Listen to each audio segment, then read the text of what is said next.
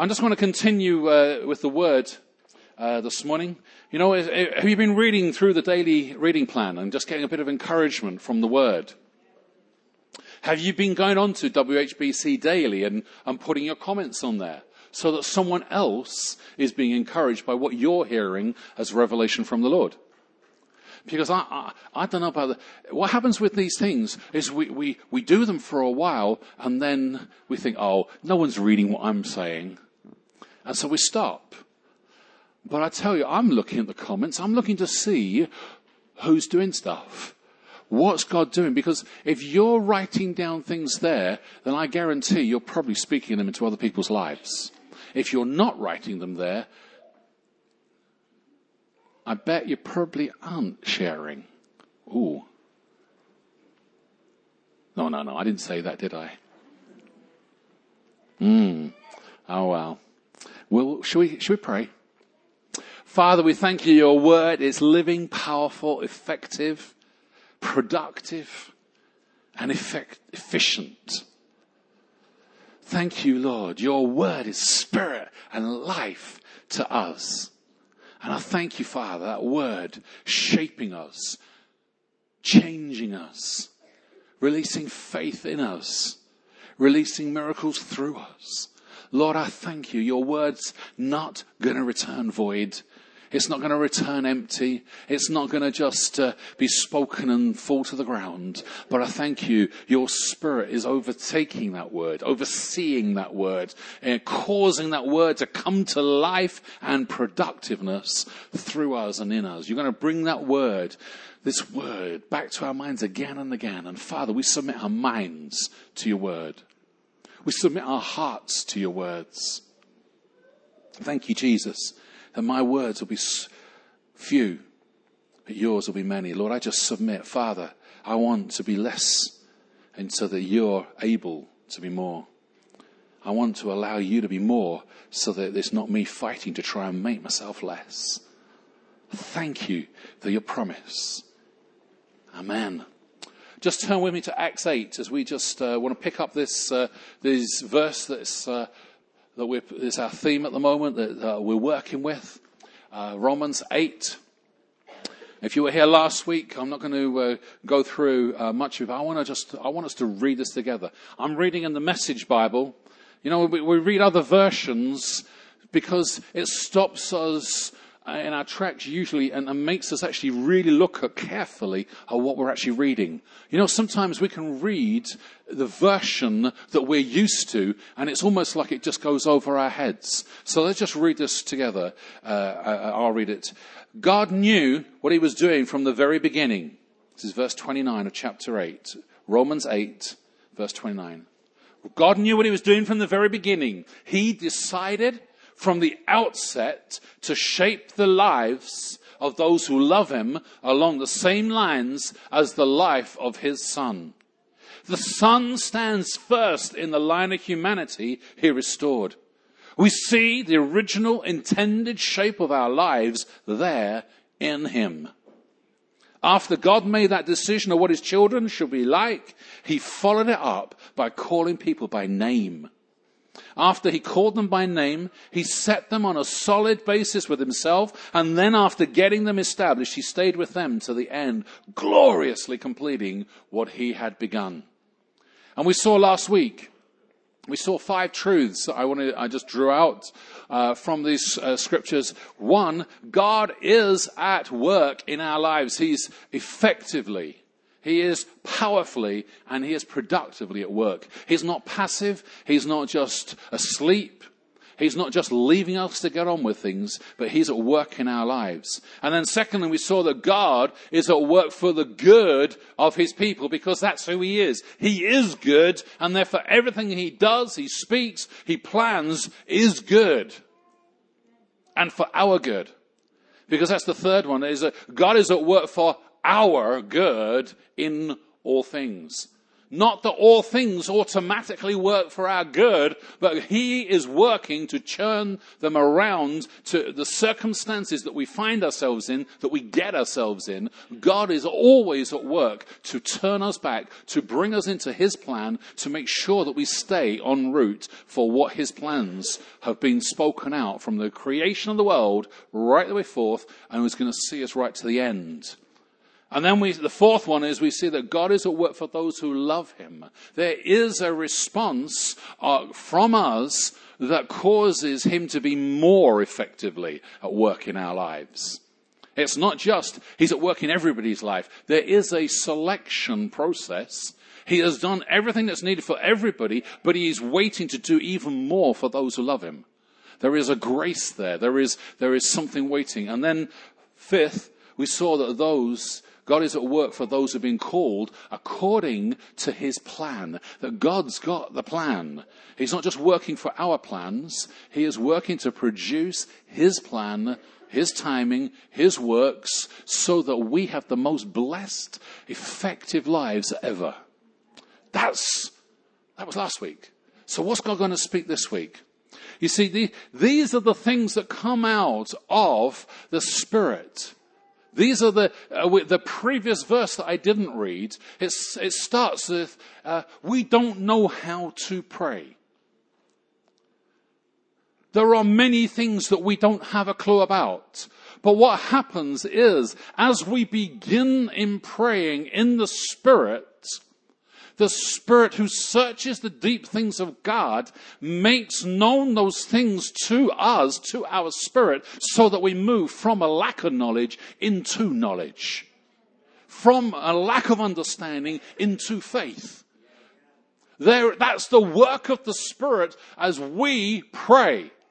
There is something of the prayer need of us as a people. That's why this week we're setting aside praying and fasting, or pressing in to the face of Jesus. It's about us moving from some ideas that we might have to clarity. You know, there's some things we know, but we don't quite understand what, how, and when. And as we pray in, he shows us the what, how, and when. Things that we're not clear about become clear.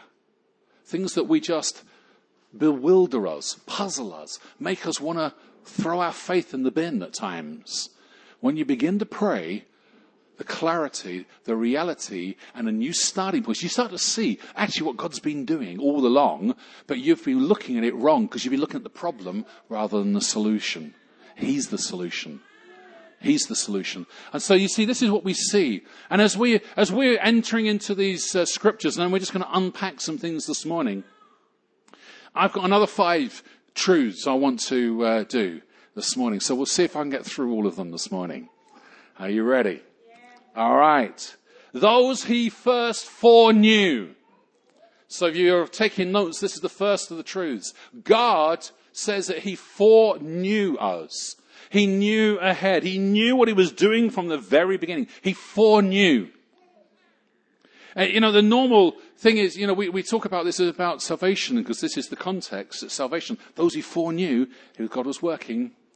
But so we kind of have this idea that, God predestined people because he knows who's going to believe and who's not going to believe. Well, the trouble is, that actually is error. That's not what this scripture says. Okay? You see, that means that salvation is part of your merit. You kind of chose right. And therefore he gave you what you chose. So you were part of that decision process, or you were the prime part of that decision process. Whereas the truth is that salvation is from God. John 15 verse 16 says, you did not choose me. He makes it clear. You didn't choose salvation. But I chose you and appointed you to produce fruit. I chose you and appointed you to go and bear fruit that lasts. So even the very choosing that we do of God started because God looked out, saw us, and decided to do good to you and to me. How amazing is that? That he foreknew. You see, when we talk about knowledge, when we talk about foreknow, it's not some kind of intellectual kind of looking and going, yeah, they fit the right mold, that's the right thing. No, we understand, because this is what it says in Genesis 4 verse 1. It says, Adam knew Eve, and there was a baby. There was something intimate, something loving, something of reproductive nature happened because Adam knew his wife. So when it's the same word, when God knew us, his love, his intimacy, his involvement in our lives produces fruit. That's awesome. When we think God foreknew you and me. Wow. Wow. It says in Deuteronomy 7. Let's just flick to that if you've got your Bibles. And if you haven't, you need a Bible. You know, we put some of the scriptures up on behind me, and but you know, don't just rely on those things. All right. So Deuteronomy 7, starting at verse 6, it says in my Bible, the NIV here, it says, "For you are a people." Don't matter which version you use, just keep it up there. "For you are a people holy to the Lord your God. The Lord your God has chosen you out of all the peoples on the face of the earth to be his people, his treasured possession." Hey, this is the good news of the gospel.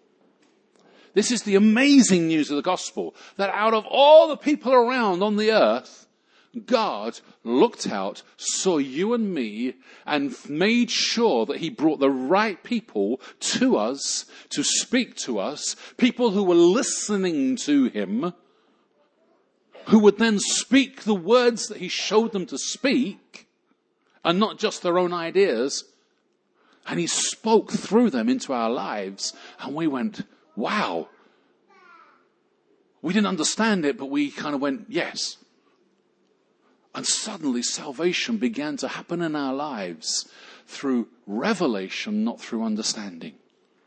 That's the amazing thing of the gospel. The gospel is a revelation. God speaks something and somehow you know it's true. It doesn't make clear sense to you in a way that your mind can get around, but you know you've just heard something that's right.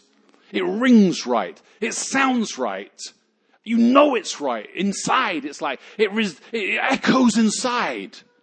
And you go, okay, I don't know what this means, but I'm choose you, Jesus. And you see, this is we are the people of God. We understand. This is our appointment when we preach. We preach the words he gives us. We speak into people's lives. And he is causing that to echo inside. That foreknowledge, that pre-plan. That God so knew he chose to be his treasured possessions. And what does it say? In verse 7 it says, "The Lord did not set his affection on you and choose you because you were more numerous than other people, for you were the fewest of people. But it was because of the Lord loved you." The Lord loved you and kept the oath he swore to your fathers. You see, when we talk about know, you could swap that word know for love. That's what we just seen with Adam and Eve. Adam knew his wife. No, Adam loved his wife. Life happened.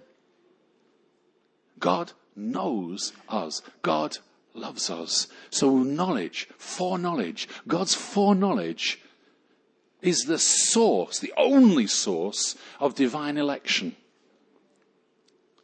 It's the only source of divine election, and predestination is divine love.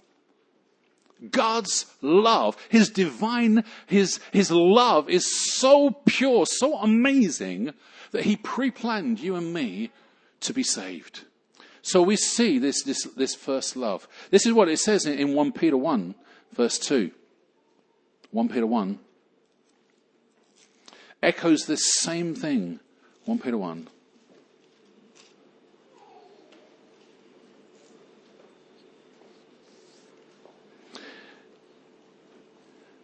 Peter 1, verse 2. To the elect, to verse 1 start. To God's elect, strangers in the world, scattered among the various places, who have been chosen. Chosen according to the foreknowledge, the intimate, love-filled, sovereign love of God. That's what it means. Chosen through that knowledge for the sanctifying work of the Spirit, for obedience. Obedience to Christ Jesus by the sprinkling of his blood. Grace and peace be yours in abundance. That's God's heart. Do you hear God's heart for you this morning? He foreknew you. But then he did something more. You see, love is always practical. The second thing is he predestined. He predetermined. He made a decision. Love results in decisions. The word is porprozo, I think it is. I don't know how you say this. P-R-O-O-R-I-Z-O. I'm no Greek expert. But it talks about this in Acts 4, verse 28. It says, they did what your power and will had decided beforehand to do. Would happen, depending which translation you read. So, those disciples, actually the disciples are referring to the authorities and the powers and principalities. They did what you had pre-planned, knowing in advance, predestined, called it into place, that plan, that action, you worked out. God said, it says in the Bible, they did according to that plan.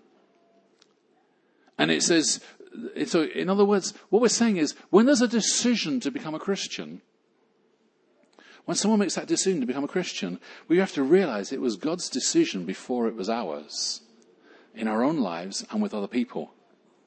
But that's exciting because that releases faith to us. Every person we know that we're going to go to, God is pre-working in advance for that person's salvation. Every person we go to, God has been pre-planning, pre-working things out, getting you ready, getting them ready, that salvation is another step closer to them. How exciting. That's a change of attitude for us. We begin to see. It's not that God doesn't give us a choice. But you see, we can only decide because he first decided for us. He decided to select. He decided this person. It says in Ephesians 1, verse 5, it says that this was God's pleasure. And that may sound a bit of a weird thing. God takes pleasure in the plans and decisions that he's made for you and for me. He's not perverted and kind of trying to make sure he beats you up. His good pleasure, just read this, Ephesians 1 verse 5. In love he predestined us to be adopted as his sons through Christ Jesus in accordance with his pleasure and will, to the praise of his glorious grace, which he has freely given us in the one he loves. Wow. Predestination, it doesn't make us apathetic. You know, we recognize this is God's work, and we don't kind of just switch off and say, all right, okay, it's God's work. Don't need to do anything about it. Because that would mean that every decision we make is null and void. No. There's a responsibility on us. But the responsibility is only on us because God has pre-planned, set things out, saying, why would you accept destruction when there's salvation is available? That's the choice. Don't kill yourself. Receive life. That's the message of the cross. And it's what it says in Ephesians 4, 1 verse 4, the previous verse. It says, he chose us, predestined us, adoption, when? Before the creation of the world. This is how much the planning of God is intimate planning of God for you and for me and every person we meet. Will everybody be saved? No. Has God's salvation been made available for all? Yes. And see, that's the dilemma we've got. It doesn't mean that God's sovereignty reduces our responsibility. The question sometimes we ask ourselves is it that they cannot receive salvation, or is it that they will not receive salvation? And the answer to that is both. Cannot because we don't go, and will not because they don't always decide. But God has planned salvation for every single person. It's not an if. It is whoever.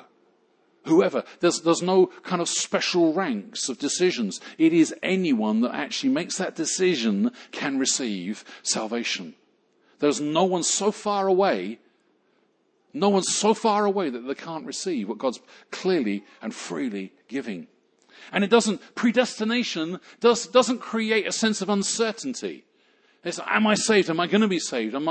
Hang on, I don't quite get this. Is it my responsibility? Is it his responsibility? No. The Holy Spirit is given so we understand with certainty where we are going. Here's the guarantee that our hope is going to be realized.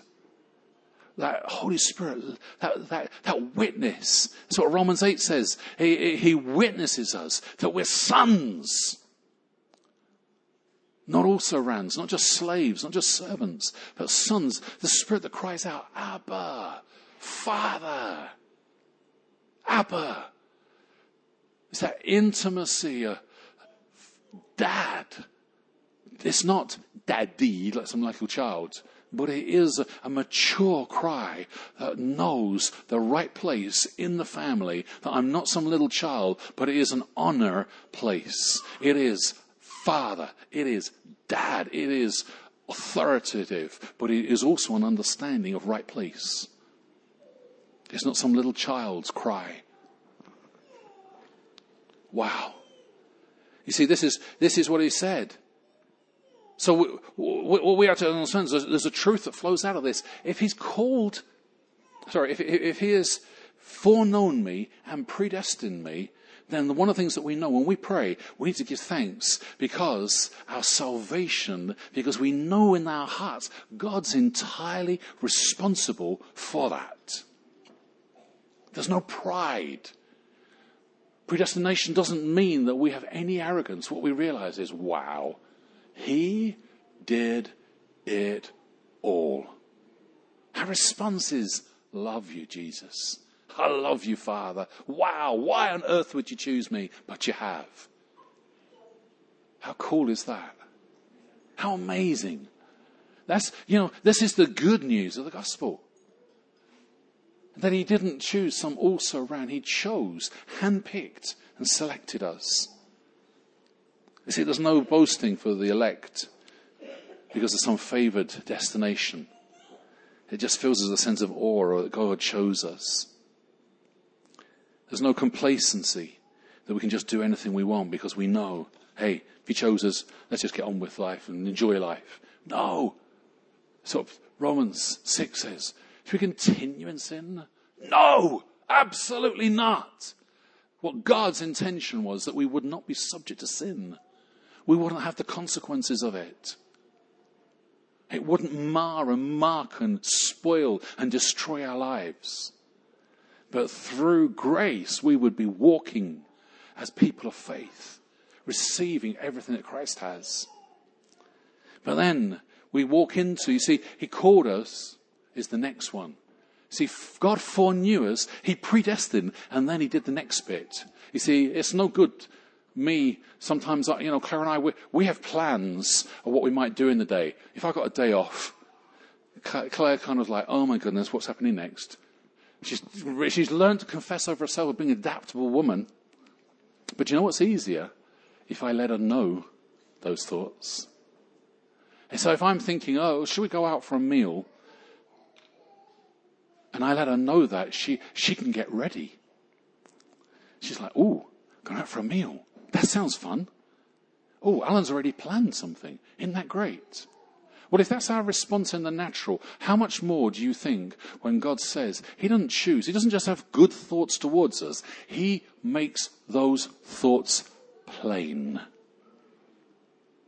Hey, I have called you by name. I've called you by name. I have chosen you. You see, this is what the gospel preached with power produces, or plus people that are responding with the obedience of faith, is those chosen people. Many are called, few are chosen. You see, there's an entering into that call that's required. The call's there. You see, Claire can hear me saying, I've made an appointment for us to book a table at our favourite restaurant. And she goes, no, he doesn't really mean it. I'm not going to be able to get him ready. I'm going to be busy. I'll go and cook dinner. And in fact, I'm sure we need to eat tonight. I'll make dinner ready. And she just wasted her time, hasn't she? But also she's thrown away the gift of a nice meal without any work. Something she can just come and enjoy. Sometimes it's so simple. The call of God is so simple and intimate. But we are so like, we've got to do it our way. Got to do it the way we think. And when he's offering, foreknew, so he understands us, pre-called, predestined, and then he's called. So those three then go together. But you see, that what it then releases and enables is the most amazing part of these scriptures, justification. We simplify it so much, just as if I'd never sinned. But that is such an understatement. It's so far below what it really means. Justification's it's not even forgiveness. You know, forgiveness and requital just means you've been let off the hook. That's not justification. That's forgiveness. All right? Justification includes forgiveness, but is more than that. It's not even just acceptance that you can come into my presence just as if I've not sinned. Justification, it's a legal term. It is what a judge does. You see, just to give you a bit of a clarity, the opposite of justification is condemnation. We understand that one, don't we? We know we're guilty. Boom. We know we're not just that we're guilty, but we know there's punishment and there's consequences and all the rest of it. We understand all of that, but we don't understand justification. Justification, literally, is God as judge anticipating his judgment, speaks into the here and now his future judgment and makes it past tense. What? It makes every charge, every accusation, not just dealt with, but as if they never happened. No charge left.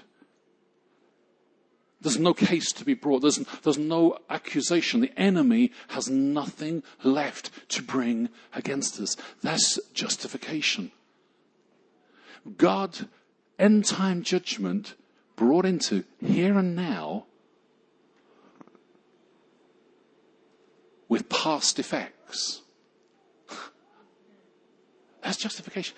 It leads us into the understanding that not only do we get justification, it is the impartation, it is the investiture with the robes of the King himself, his righteousness. You know, when the Queen just celebrated the Diamond Jubilee, most of us only can remember because we've seen it on TV. Not that many of us were around then. I certainly wasn't.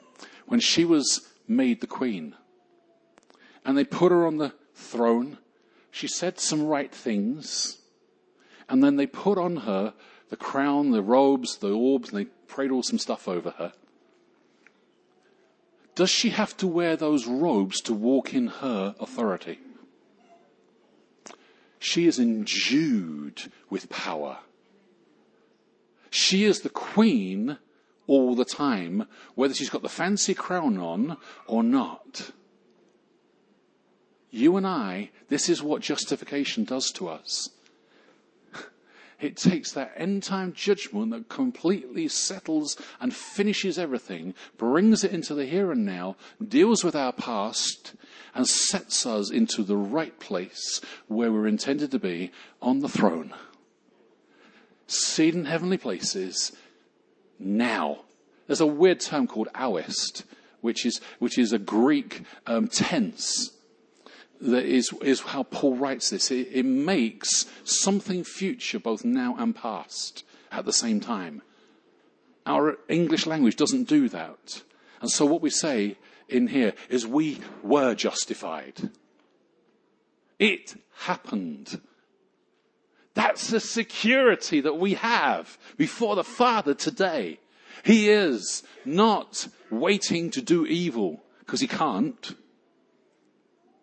He's only waiting to do good because that's already his decision. It's already yours and mine. That is salvation lived out in fullness. Wow. You know those coronation robes? They were external yet released in something internally. It brought about a change in a person and their character. That character, we've been transformed. That's what the Romans passage that we've been said. He made us to be conformed like him. The Son stands first in the line of humanity he restored. We see the original intended shape of our lives. So we see what we should be. And then, he says, after he called them by name, he set them on a solid basis with himself, and then getting them established, he stayed with them to the end, gloriously completing what he started or began. Completed what he began. Wow. You see, this is the function of grace. Grace's only function is to receive what grace offers. This is what faith's function. Grace is offered, faith receives it. Wow. Come on. Well, this is such good news for our neighbours. This is the good news that God pre-planned, pre-worked out, foreknew, understood, called, and then justified. He didn't leave it alone. Even at that point, he then goes on the next stage and glorified. Glorified. He glorified us. Glorified just means the manifestation of God's splendor. But you see, that splendor, his glory, that means the visible splendor. So sometimes we get glimpses of God and it's something very visible. It affects people's faces. It affects the wind or earthquakes or amazing things happen that we can see. We see a creation, not even a single snowflake the same. The mountains, the splendor. You know, we went that wedding and so I just took a photograph of nature. That's why so many people get into worshipping nature. They're just bowled over by how beautiful it is. And that's just the reflection of the extension of something of the appearance of God's glory. Or something. Wow. Wow. But that's the visible.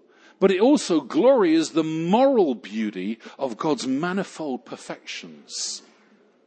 So it's physical, it's moral, it's his inherent excellence. Wow.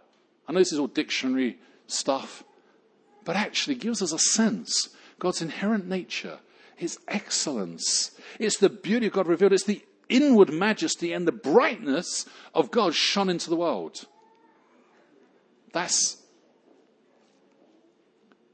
It doesn't imply sanctification. So it doesn't directly say sanctification, but it implies it in what we're hearing here. That God sets us apart for glory. God justifies, sets us apart, sets us up in the place of authority and power, and puts good robes on us of authority that make us look amazing. The lights are a little bit bright. I bet they shine off my glasses and sweat or whatever. Maybe it doesn't make me look too amazing. But if I put the right makeup on under the lights for TV cameras, you can get to look amazing. You can hide tired eyes. You can hide all the other stuff that maybe go on. What we see on the TV and when you see the person, there's usually a bit of a gap between those two. That's why we need Photoshop.